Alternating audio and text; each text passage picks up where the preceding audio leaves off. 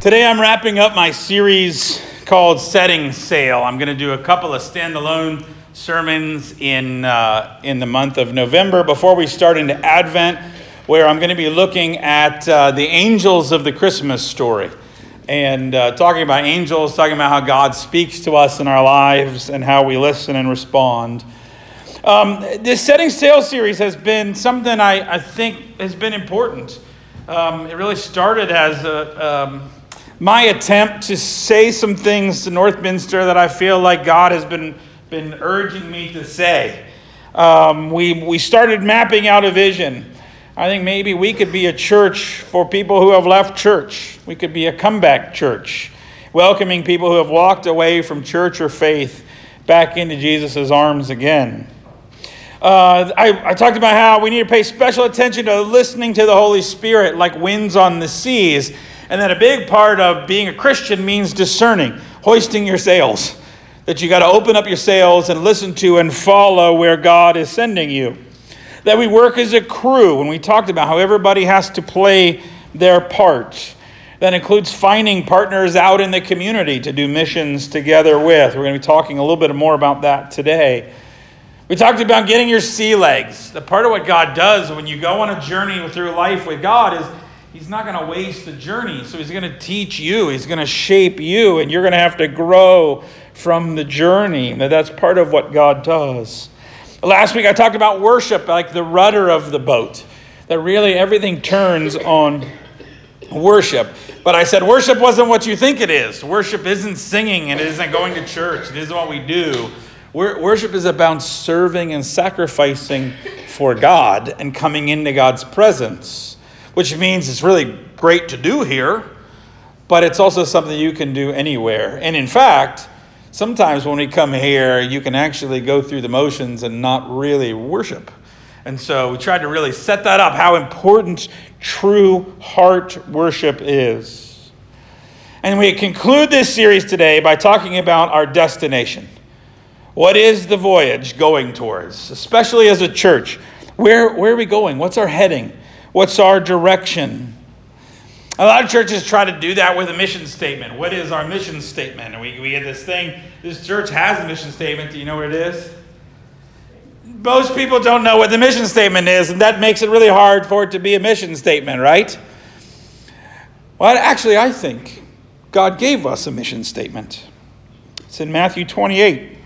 The 11 disciples went to Galilee, to the mountain to which Jesus had directed them.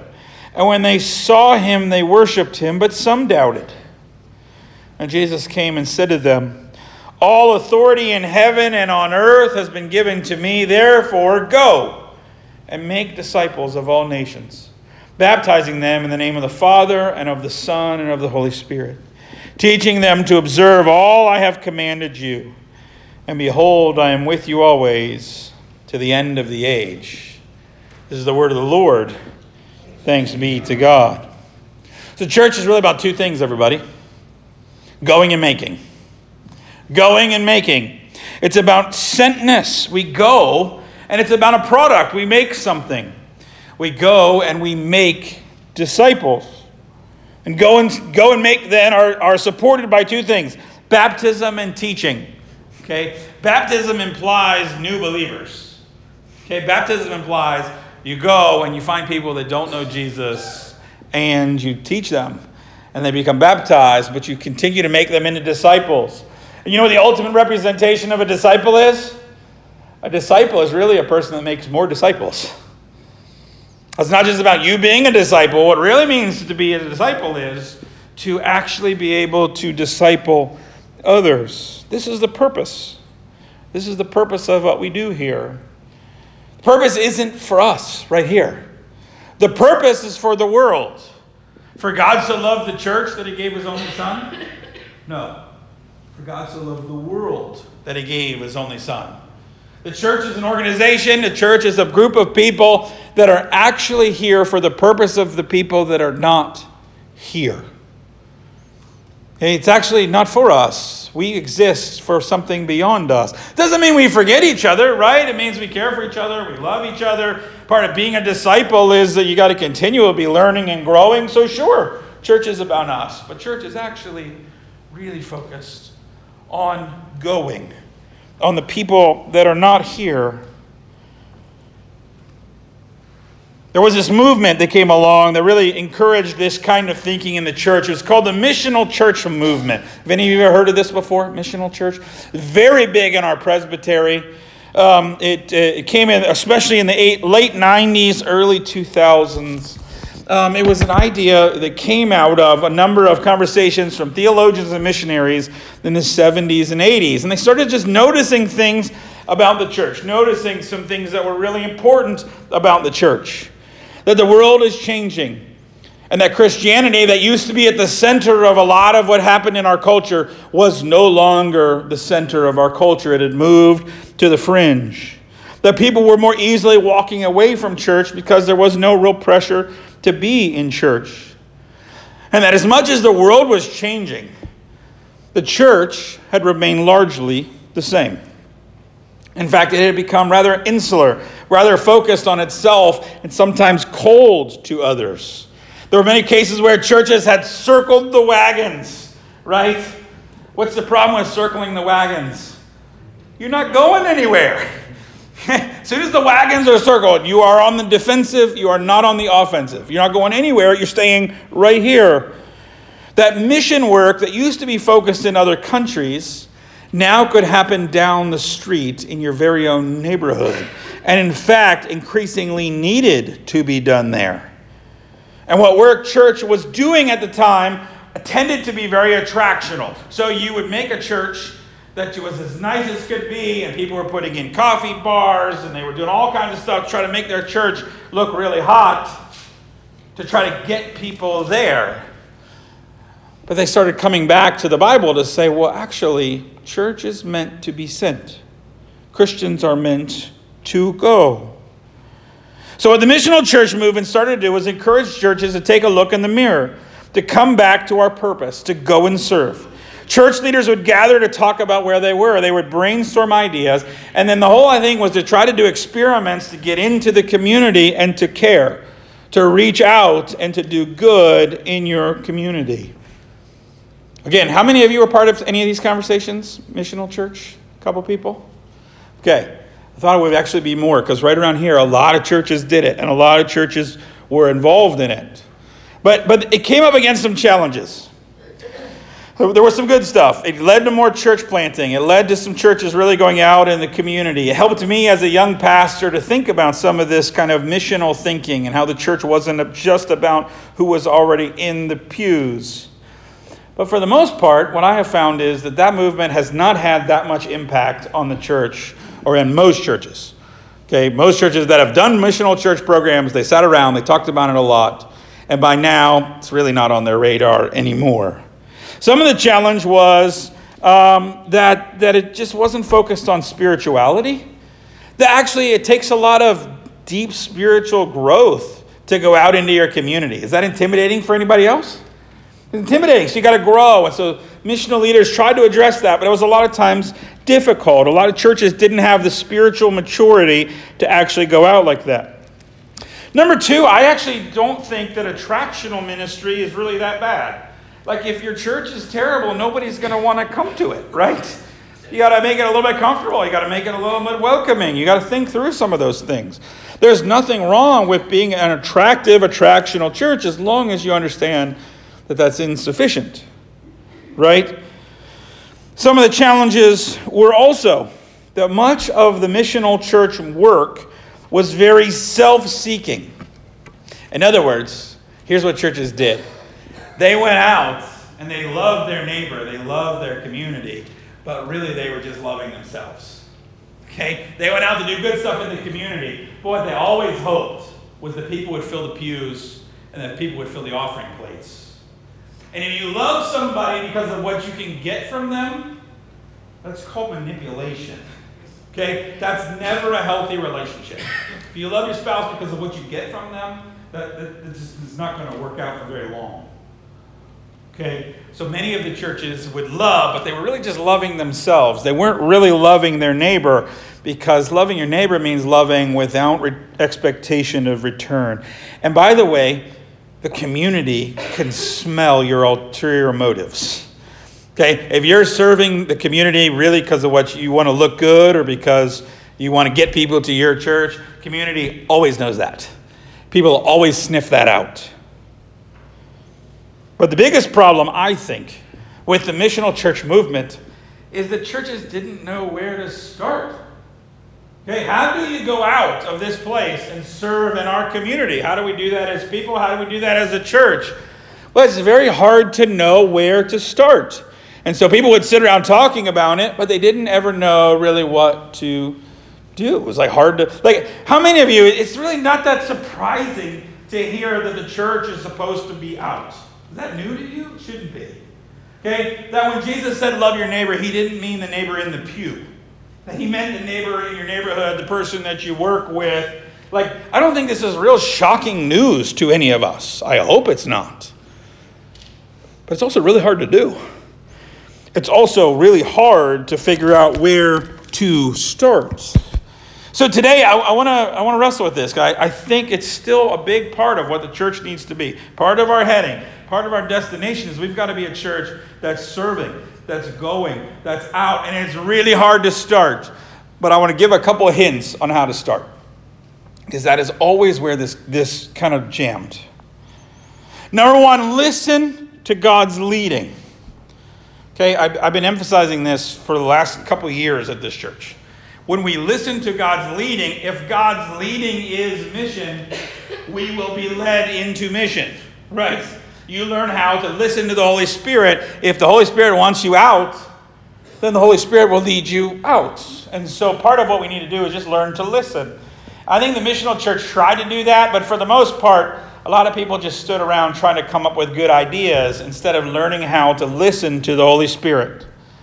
But if our genuine prayer is, God, aim us, I think God will honor that prayer. So how much are you praying for our church right now? And how much are you praying for the strength of our church, for the mission of our church, for the purpose, for the other people in our church? Have you given yourself a few times a week to really praying for this church, praying for direction, expecting God to maybe have a purpose and a plan for us? Start praying. Number two, I think the church can very simply, although it's not easy, but simply start making decisions with the people not here in mind. Just start saying, what would a new person say about that? How does people in the community know about that? You have to fight the urge to actively make decisions for who's here and start trying to make decisions for people who are not here. Here's a great example. I was doing some consulting with my dad. He had a church consulting company, and I was helping him with a group. And we went to this one church, and it was just terribly inaccessible. Right? You had to go up 8 stairs to get in the building, another 2 stairs to get into the sanctuary. And it was a major problem for this aging congregation where clearly they were struggling to get in, right? And it was going to be worse in future years. And so we said to them, well, your church is just not real accessible. And they said to me, I kid you not, they said, it's okay, we don't have anybody in a wheelchair that's coming to our church right now. And I said, yeah, they can't get in. What? Of course you have no one coming to your church as a wheelchair. They got to get up 8 steps to get into the building. What kind of thinking is that? To say, well, we don't need it because no one here needs it right now. Yeah, and no one who needs it will ever come because they can't get in the building. This was very shocking for these people. Oh, what? Of course you don't have people in a wheelchair. They can't get in. You got to start thinking about the people who are not here, right? So I told you, we've worked on online giving. We got a new website coming up. We should be launching here very shortly. We've been working on it for several months. We got online giving coming up. And at the first, the hesitation around here was well, but our people give checks. They don't want online giving. Well, that's fine. We can still do that. But some people, I'm telling you, some of our newer members at this church, almost all of them are asking about online giving, right? So you have to sort of actively say, let's stop thinking just about who we are and let's start thinking about the people who are not here. So do people who are not here understand what OCC means? No. Okay? We got to tell them what the initials that we use, the insider language that we use. What happens if we just simply do this? 1 month next year, all meetings are going to not be here. Right? What if our session meeting is going to go to Applebee's? I would love that, by the way. Okay? What? Right? What if our committees start meeting at Dunkin'? Like, just not here.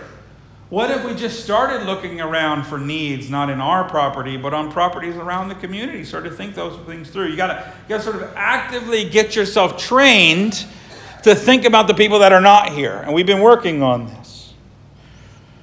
Okay, another thing. Don't wait for the church to start ministry. Don't wait for the church to start ministry. Start it. Okay, why does all ministry have to start with a session or a committee? They're busy.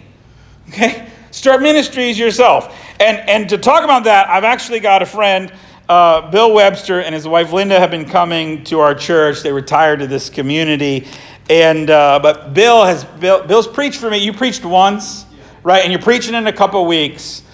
But Bill was the pastor for years at Grace Presbyterian Church in Martins Ferry. And this is how he ran his church, was getting people to start stuff. And I called him this week. I said, hey, I can talk about this. Why don't you talk about this? So come on up, Bill. He's got a great book called A Place of Grace where he shares some of these stories. So I asked him just to share a little bit how he started that and a couple stories of how it worked. All right. You got it on? Yeah. All right. Thanks, Jordan. Initially, he said 45 minutes. We'll keep it short because the Steelers come on in a few minutes. Yeah, so we ran somewhere between 20 and 30 ministries ongoing all the time. Depending on the season, depending on the week, we would have somewhere between 20 and 30 ministries ongoing going on. Some were local, some were global. Some were very local, building bonnets for babies in our local hospital for the newborns who were being born and needed a hat to keep them warm after giving birth. And then we had a church plant in Western Pakistan that today has nearly 1,000 members with 3 pastors on staff. That started with 25 people. Our ministries all began with one person.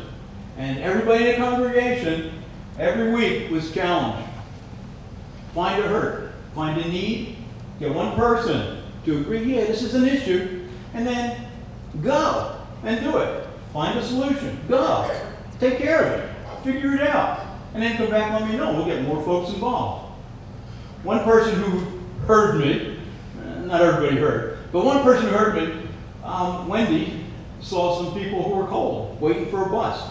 So she had an extra pair of mittens in her car and gave it to them as they waited. And she thought, oh, maybe there's others. So she got somebody else in the church to get another pair of mittens and a hat, and they attached them to the tree outside the sanctuary with a little note, handwritten note. Do you need a hat? And people came by and picked them up. That grew to a ministry where a clothesline was strung outside the sanctuary on one side of the street and on the other side of the street, filled with hats, scarves, and mittens, providing people who don't have that in our county something warm to wear in the winter. Every first day of winter, a clothesline went up, and it was filled every day by a deacon or a staff person every day, kept filled until the last day of winter when it was taken down. The ministry grew and it grew, and as it grew, a rack was put up filled with winter coats to provide coats for people who were cold. From that, another person got the idea, well, there's kids in the school. We need to provide coats for the kids in the school. Then she got somebody else involved, and another ministry began as we provided coats for the kids in the school. From that, the ministry grew with somebody else getting the idea, why don't we get other clothes and give them out to people? A man who owned a building in town gave us the building to use, and 3 blocks away, we started a ministry called Grace Church's Rethread Store. It was called Rethread's Clothing Store, and we gave out clothes to anybody in need twice a week. From one woman who had the idea, we need to give out a mitten to people who are cold, grew multiple ministries from that, all involving other people within the congregation who came up with other ideas. In the end, when we retired, it was on a typical day, we had 80% of the congregation involved in one ministry or another, outside of the walls, going into the community, doing things. Jesus is calling Peter, and as he calls Peter out on the water, inviting him to come out. Outside, join me out here on the water. And as Peter's listening, I invited the people in the congregation. What would the other 11 be doing? I could hear them saying, Peter, what are you, Meshuggah? What are you, nuts? Standing up? Sit down, Peter, you're rocking the boat. And Peter stands up. He's got his hands on the rail of the boat. And the disciples, the other 11, saying, you don't know what you're doing. You don't know how to do this. What, are you crazy? You can't do it. Nobody can do it. It's never been done before. And Peter's got people behind him saying, you can't do it. And he's got Jesus out there saying, come on, Pete, what are you waiting on? And can you picture Peter with his hands on the rail, 1 foot over, then the next foot, and he stands there on the water, doing something he's never done before. And he's successful. And yet all the other guys saying, Peter, what if you fail? And we know the story. Peter starts to sink. But Jesus lifts him up. He got out of the boat, out of his comfort zone, and did something very creative. Walked on the water. Rita heard me talk about that, and she said, well, Yummy, always making me get out of the boat. You got to know Rita. And I put my arm around her and said, baby, it's time to get out of the boat.